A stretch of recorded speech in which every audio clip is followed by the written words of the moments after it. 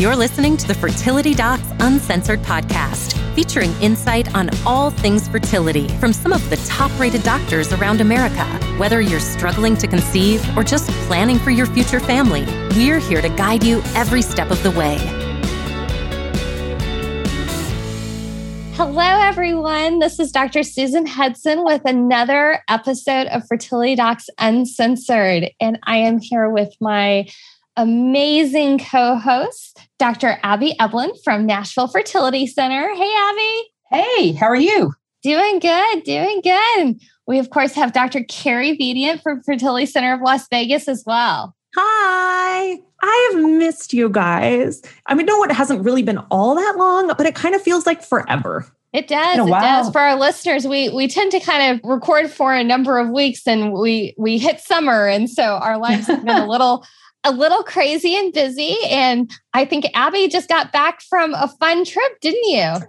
Yeah, it was a trip that was postponed from March of 2020. It was to Costa Rica. And so we had just a fabulous time. And we've been there once before, but it's just, Costa Rica is so cool because it's like you're in an outdoor zoo. No matter where you are, there's animals. It's just everywhere. It was just great. It was fabulous. So did you do beach or did you do like jungle rainforest or what? Really the jungle's kind of everywhere, even if you're at the beach, but we stayed in Manuel Antonio, which is a beach. But there's animals just everywhere. And when I was just talking about how the animals, the funniest thing that happened to us was on our pool deck, there's jungle all around us and we can look way down and see the ocean at where our pool deck was. And we saw one of these, it's called a squirrel monkey, a little tiny cute monkey. And they're not in very many places. And my husband spotted it. And all of a sudden it was like, if you've ever seen Wizard of Oz, when the squirrel monkeys or the monkeys attack, like the flying monkeys, the flying monkeys, they were like the flying monkeys because there was one and then there was two. And then the next thing we knew, this woman had a drink with a pineapple in it. And they just, there was at least 40 monkeys all over the pool deck. I mean, it was like a Disney movie almost because like little girls were screaming and the monkeys were running around and up trees. It was very, very funny. And there were a couple of little monkeys that had their babies on their backs. And so it was really cute. Aww. I was just looking at a travel kind of living abroad website or something. And I think Costa Rica was like the number 2 place that they recommended. Like if you're an American and you want to live somewhere else, Costa Rica was number 2. And it's one of my best friends, like plan if like she ever decides to leave the US, that's where she wants to go practice medicine. It's interesting. I'm curious as to why. I've never been to Costa Rica.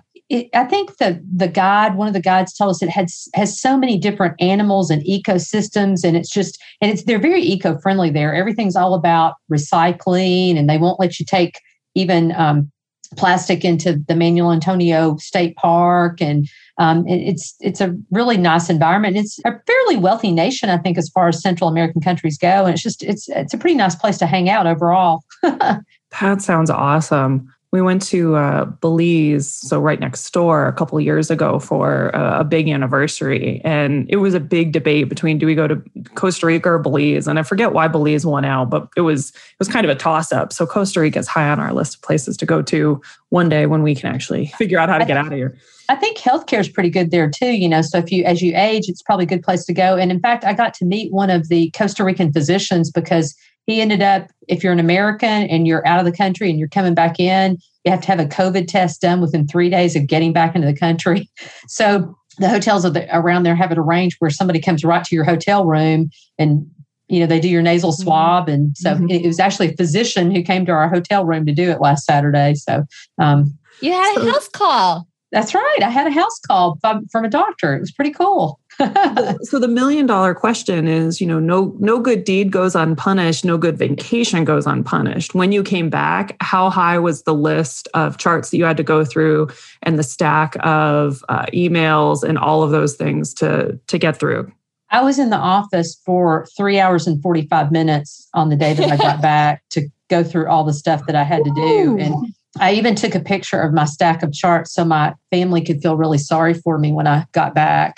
Oh my God. That is my goodness. Stack. Abby is showing like this rolling cart with all these charts. It's probably almost as tall as she is. Yeah. There's like serious stacks on that cart. Yeah. That was, and that wasn't the emails or phone calls. So, you guys know how it goes. It's the same way when you get back too, I'm sure, but it's a lot. It almost makes you not want to leave because of that. Yeah. Absolutely. Well, let's go to our question of the day. So our listener asks, says, hello, I'm a 30-year-old female. I've been trying to conceive for 2.5 years. I started seeing a fertility specialist in October 2020 due to irregular cycles. My doctor says it should be an easy fix because he hasn't identified any other issues. I've taken letrozole for 5 months. I had 1 miscarriage during letrozole treatment and 1 miscarriage on my own without medication. My doctor says I responded really well to letrozole, and it's only a matter of statistics until I get pregnant. My doctor has started gonadotropin injections instead of letrozole last month and wants me to do 1 to 2 more rounds of injections before IVF. Am I doing the right thing? I feel defeated and running out of positive thoughts that I will get pregnant. Thank you for your help. Ladies. So the biggest thing that I heard in there is that she's already been pregnant twice. So the stuff has worked. Yeah, me too. That's what I was thinking. And young. And so that's huge. And so the balance here is kind of that race against time in comparison to emotions, because and frustration. Yeah. Time and frustration are the 2 issues. Yeah. Like the frustration factor is probably going to be one of the biggest things here, because I would say if you keep going, the odds are really good that you're going to get to where you want to be with a small human being. But I also think there's the frustration factor. Like doing an injectable cycle is better than doing a plain letrozole cycle, but doesn't hold a candle to IVF. And so what I would say here is evaluate what your timing is. There is nothing wrong with doing an injectable cycle. There is nothing wrong with going straight to IVF. It's just, what is your frustration to cost to patients balance here? There's no question that the quickest route to pregnancy is IVF, but like Carrie was saying, sometimes if you're patient and if you're only 30 and you've been pregnant twice, there's a pretty good chance. It's kind of like the slot machine analogy, Carrie. You pull the lever enough times, it's going to happen. And, the chances of you having 3 miscarriages, boom, boom, boom, are less likely than, just having the 2. So pretty good chance if you get pregnant again, it's going to be a healthy pregnancy. But, there is a point, I think, for everybody when you kind of get to that breaking point, you're like, I'm just tired of this. I just want to be pregnant. But if you don't have insurance coverage, it can really hit your pocketbook pretty hard. Kind of my thoughts are, first of all, she didn't mention anything about a recurrent pregnancy loss evaluation. 10 years ago, we usually waited for people to have 3 miscarriages before doing a recurrent pregnancy loss evaluation, which if you're a new listener, that would generally constitute undergoing some blood testing, looking at your and your partner's chromosomes, checking for antiphospholipid antibody syndrome, making sure your prolactin and thyroid are working fine, and then an evaluation of the lining of the uterus, just as a little synopsis. So I would say you definitely should have that done. And I think the data is pretty clear that if you're ovulating on letrozole and getting pregnant, going to gonadotropins that's making you spend more money and increase your risk of higher order multiples. It's not really going to increase your chances of having a successful pregnancy per se. And so, if you're not going to go towards IVF and that you have a completely negative evaluation, I don't know if financially the investment in injectables, which probably just doubled or tripled the cost of each of your cycles, is necessarily a wise move. I'd rather you save that extra $2,000 or $3,000 a month in case you might need to go to IVF or you want to go to IVF and put it towards that. That's kind of my 2 cents. What do y'all think about those things? Yeah, I think that's legit. I mean, I just pulled some of the numbers for a lecture for my residents, and the numbers, when you have someone who's been trying for a couple of years and has had negative pregnancy tests consistently, meaning infertility, baseline is about 1% to 3% per month that she's going to get pregnant with absolutely no treatment. When you add in oral medications like Clomid or letrozole, that bumps it to roughly 4 to 9%. When you add in an insemination, that takes it roughly 10 to 15%. When you change over from medications to injectables, that takes it to approximately 15 to 18%. And then when you bump to IVF, you're going at a good center, 60 to 70%, especially if your egg count's good and you're young. And so when you look at those numbers, I agree with Susan that adding injectables to someone who's already ovulating is going to actually potentially increase your frustration factor even more because of the uncertainty that it adds. So when you're adding injectables, you're talking about a lot more ultrasounds because we want to avoid you having quadruplets. Like that's a bad look for anybody.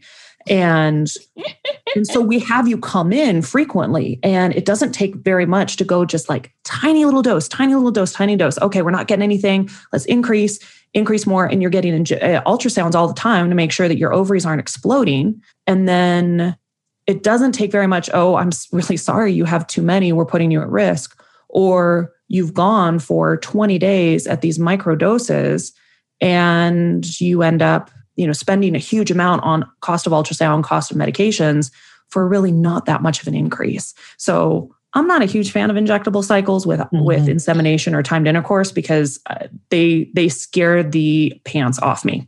Well, and I think a lot of people tend to lean more toward those now if they can't afford IVF. If for some reason they either don't want to do IVF or can't afford it, I think that's where I see a lot of my patients going that it's maybe a little bit more effective than Clomid IUI or Femara IUI. And so that's kind of the next step. But I agree with you. I think if you can afford to do IVF, hands down, it's the most successful therapy. Yeah. And it's also got the better potential for getting you not just your first kid, but if you get multiple embryos, you can potentially come back and have your second one with less drama, a higher success rate right off the bat, which when you already have a small human being at home, that becomes not the be all and end all, but it's definitely more important because you don't less free time. Efficiency is important.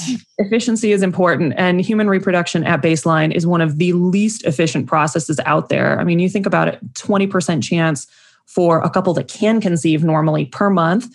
I mean, if you had a worker who worked 20% of the time, like WTF, what the hell is that? Get out of here. But apparently the ovaries don't get evicted that quickly. So fine. Yeah, we keep going with them. Good stuff. Well, today we are going to talk about a very important subject called secondary infertility. So Abby, do you want to tell our listeners what is secondary infertility? What does this mean?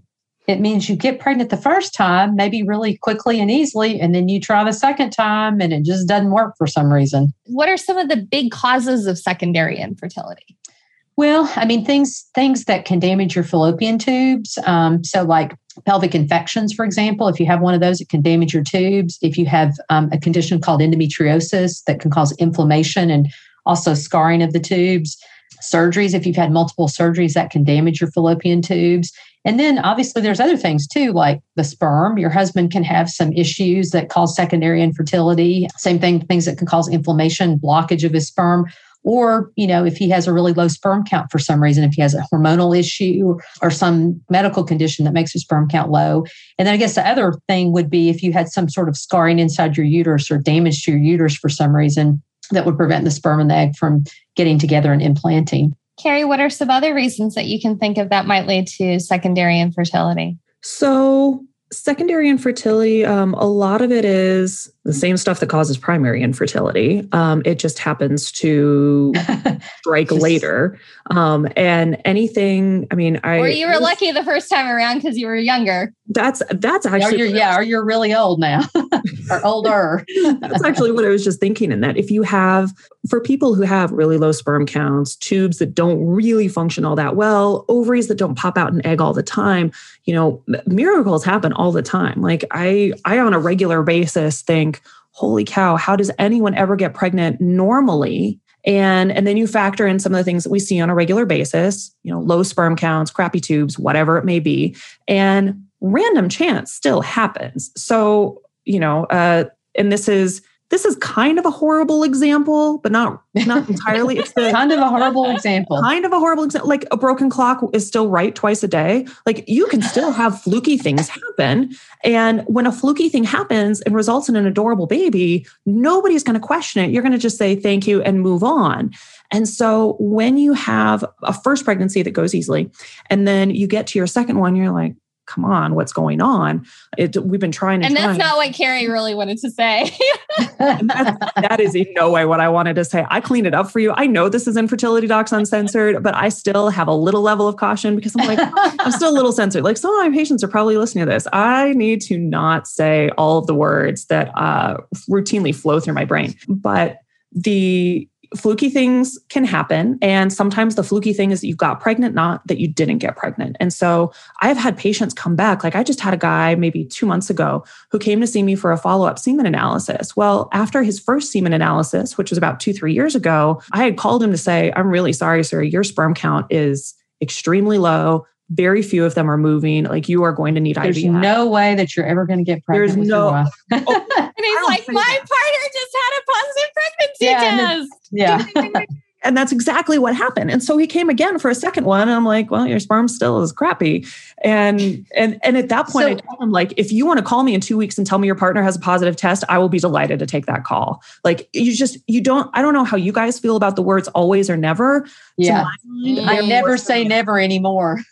Oh no. I had a woman who had bilateral blocked tubes on surgery that both me and another physician confirmed. Like we tried several times, couldn't get it. Yeah. What does she do? She goes to get pregnant on her own. The nerve. But with secondary infertility, it's really all the causes of primary infertility. And sometimes the things that happened in your initial pregnancy can predispose you towards secondary infertility. So weight gain is a really nasty little thing that happens if you are prone to anovulation, prone to PCOS. What's anovulation? Not popping out an egg every month. And oftentimes gaining weight can screw with your insulin and your glucose receptors. And so it throws off that whole system. So what was working on kind of a tenuous track to begin with just gets totally thrown with the pregnancy weight that you gain that can often be very difficult to lose. As a living and breathing example of that one, it makes it harder to get. And so the first pregnancy was fine. The second one is harder to get and you have to work at it. One thing I'd like to add to that is even if you are ovulating on a regular basis, if your weight has changed, it can still impact your chances of getting pregnant. So, and we all know, we all have friends who've gotten pregnant at higher weights and it's not fair. And we all sit there and we completely understand it's not fair, but unfortunately it is very real. So if you're like, everything else is the same, but the only thing's different is my weight, and that shouldn't make a difference because so-and-so had no problems. Unfortunately, that's not necessarily the way it works. Mm-hmm. Oftentimes secondary infertility, the frustration factor is the worst thing about it, because the biology, the techniques, the medicine is remarkably similar in most cases. We're still going to run the same tests. We're still going to cross-check everything, make sure that it's good. But now you have a little person at home and you feel just as much pressure of the biological clock, because you're like, well, I really want little Johnny, little Susie, little whomever to have a sibling. Or I really don't want to be 45 or 50 or whatever when we are raising this newborn. And so you're feeling the impact of your own age, the age of your child. And so it really, I think, is a lot more frustrating than primary infertility in many respects, because the platitude of, oh, be grateful you have one at home does not apply when you really want a second or third or whatever child you're on. And Carrie, you were talking about age. The other factor with age is not just the age of the egg, but just as your whole body ages, much more likely to find fibroids, which are benign growths in the uterus that can have an impact, more likely to just find other cysts in the ovaries that can cause issues as well. And more likely to get endometriosis. So age sort of has a compounding problem with it, in that it's not just the age of the ovary, which that's important too, but other factors go along with it. And your partner's older too. He has all those potential things that can happen to his sperm as well as he gets older. So the younger you are, the more time we have to work through those issues. Just to touch a little bit on the age, especially for somebody who may have this maybe their first episode to be listening to us. I have a patient that came with me and we helped get her pregnant at 36, 37. We went through an IVF cycle, had a beautiful baby. She didn't have remaining embryos. And now she's here with me at 42. And my optimism is not quite as robust as it was 5 years ago. Yeah. Why am I looking at this with a different set of eyes than I did her first go around? Yeah, age matters. And those eggs are the same age that she is. And, I tell my patients, your eggs are stored with 2 sets of chromosomes. And when you get that trigger to ovulate, all of a sudden, in your patient's case, that egg has to wake up after 42 years and divide in 2. And that process just doesn't work that great. And we know from IVF data that even if you're 35, about 50% of the eggs that you produce are genetically abnormal. When you get closer to 37, it's maybe 60 to 70% that are abnormal. When you get to 40, it's about 90%. And then over 42, it's kind of over 40, it's anybody's guess as to how many are going to be normal. So you just don't have a lot of opportunities to get pregnant because the eggs that you're producing are genetically abnormal in many cases. When you look at the statistics across the country, so this is every single clinic that's out there, pretty much everybody is reporting the same sad statistics. They're almost unbelievable, but they're really bad. But that's just human reproduction. They're awful. I mean, it's easily most clinics report percentages, but once you hit a specific number, when you're below that, it's no longer percentages. It's just X people out of 10 or 20 or however many got pregnant, and it's typically extraordinarily low numbers. And if you see higher numbers, you need to really stop and question why, because the biology is there regardless of what clinic you're going to and how in shape you are and how beautiful you are. I see this in my Vagus patients a lot. And how well you eat. And how well you eat. Like, these women are gorgeous and they are fit and they pay just beautiful, from a physician's view, beautiful attention to their nutrition. And their ovaries don't care about any of that. Like, it's better than if you aren't or a smoker or a drinker or really heavy, but still. Yeah, I mean, it's better, but it still can't beat the basic biology that's going on. And so I just had somebody ask me, oh, well, I looked at the statistics and they're all awful except for this one place. And I'm like, well, you need to really look at that with a critical eye, because none of us know how to change the biology in really a effective way. You can screen out people so that you only are taking the best possible patients. I know a lot of us don't have screening criteria where we'll say, oh, we're not going to help you. You're not ideal. So if you could just move along.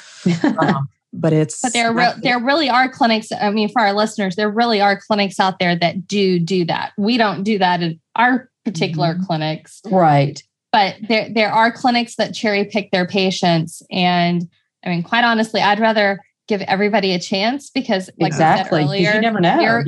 Miracles do happen. And I'm happy to try for a miracle as long as you understand the risks of that and the potential benefits of it. But if something seems too real to be true, it might be. Probably. Well, and what I would say is one way that can happen is if somebody looked and, if you, like Carrie said, if you cherry pick the patients, meaning say you put everybody through IVF that's over 40, some of those people are going to have genetically normal embryos. And if they do, and you transfer that embryo, the results are very good. So if you're just looking at women who have a genetically normal embryo over 40, that's a much different group than a woman who just goes through IVF and doesn't know what her embryos are going to be genetically.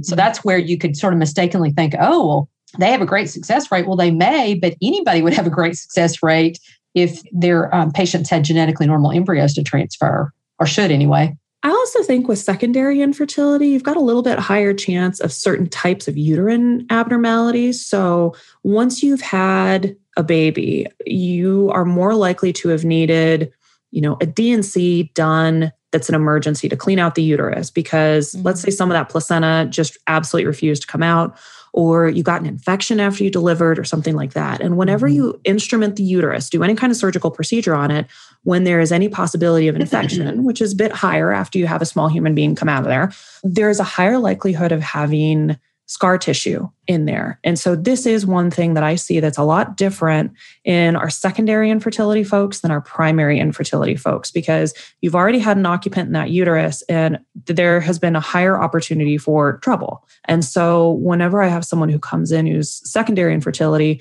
I start to think a little bit more like, was there any possibility that anything happened after that first pregnancy that was the first child cementing their status as the only child who gets all of mom and dad's attention and are going to get all of the benefits. And they just made things a little bit more difficult for the next kid to come along to usurp their throne. Yeah, and age, we think, doesn't necessarily affect men quite in the same way it does women and as far as their sperm. But when you're sort of thinking about outside the box, I was sort of thinking for men outside the box, the thing to think about with them is, all these commercials are on TV about, how obtain your virility, become the young person that you used to be. Just take these testosterone supplements or these injections. And so a lot of men it's been the best and the worst thing for fertility ever. Yeah, depending on which side of the coin it is. So exactly.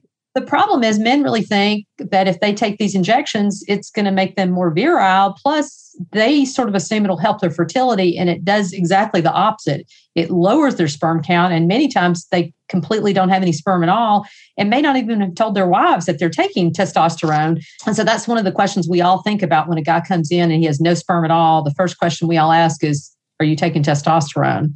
Because sometimes we get surprises and the wife gets surprises. And we check the hormone levels too, because even when the answer is, oh no, and you look at the level and you're like, your testosterone's 800. That's amazing. and your FSH and your LH are completely undetectable. Low. Yeah, like the thought that runs through my mind is, sir, come on.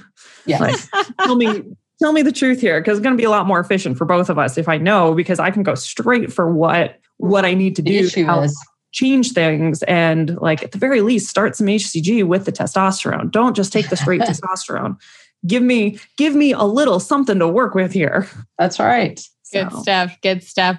Well, on that note, any final thoughts or words of advice for our patients and listeners who are struggling with secondary infertility? I mean, as a general rule, I feel a lot more optimistic when I see a couple that have had a baby together because, the sperm worked, the egg worked, it can implant in the uterus. And I am more optimistic. And I think our listeners should be too. It may be that we just need to, maybe they're just a little bit subfertile and we need to just change that a little bit and increase their odds by putting on fairly low powered medicine. So I feel a lot more optimistic when I see secondary infertility patients. How about you, Carrie? Yeah, me too. And I would say try and find the balance as much as you can between it's okay for me to want a second child, even though I've got a first one, as well as the balance of don't let yourself miss out on all the things that the first kid's going through in your attempt to get the second one. And that is a fine balance. Good point. It's one of the crappier balances of parenthood of how do I enjoy this first kid that I love just as much as I'm going to love the second kid and not miss out on not get lost in the fertility journey. Like that one's a tough point. Absolutely. And I just like to say that, we've talked about kind of the emotional aspect and just putting some data behind it, but there actually are studies that show that struggling with secondary infertility is just as emotionally taxing as primary infertility is, for whatever the reason is. And so know that what you're feeling is real and we're here for you. And, if you're out there and you haven't gone to see a doctor because you're like, oh, it happened no problem the first time, it should eventually happen. If, you've been trying 6 months to a year and it hasn't happened, go see somebody, get help, at least get a workup. I mean, at least that way you can be like, oh, well, maybe, if you've only been trying 6 months or so, or just over a year and, you have a completely normal workup and you're like, oh, maybe we want to try another 6 months or so. That's great. But maybe we might find something that we're like, maybe we need to do some interventions and do some little tweaks to help improve your chances. So there is help out there. And so definitely don't get frustrated, because we're here for you. All right. Good stuff. Well, to our audience, thank you so much for listening, and be sure to tune in next week for more. Also, be sure to subscribe and leave us a review in iTunes. Would love to hear from you. You can also visit us on fertilitydocsuncensored.com to schedule an appointment with any of us or to submit specific questions you have about infertility. All the questions will be answered on the podcast anonymously for our Ask the Doc segment. So don't hold back. The more embarrassing, the better. We also love episode ideas. So let us know what you're thinking and what you want to hear. And we'll be back to talk to you soon. Bye. Bye, everyone. Bye.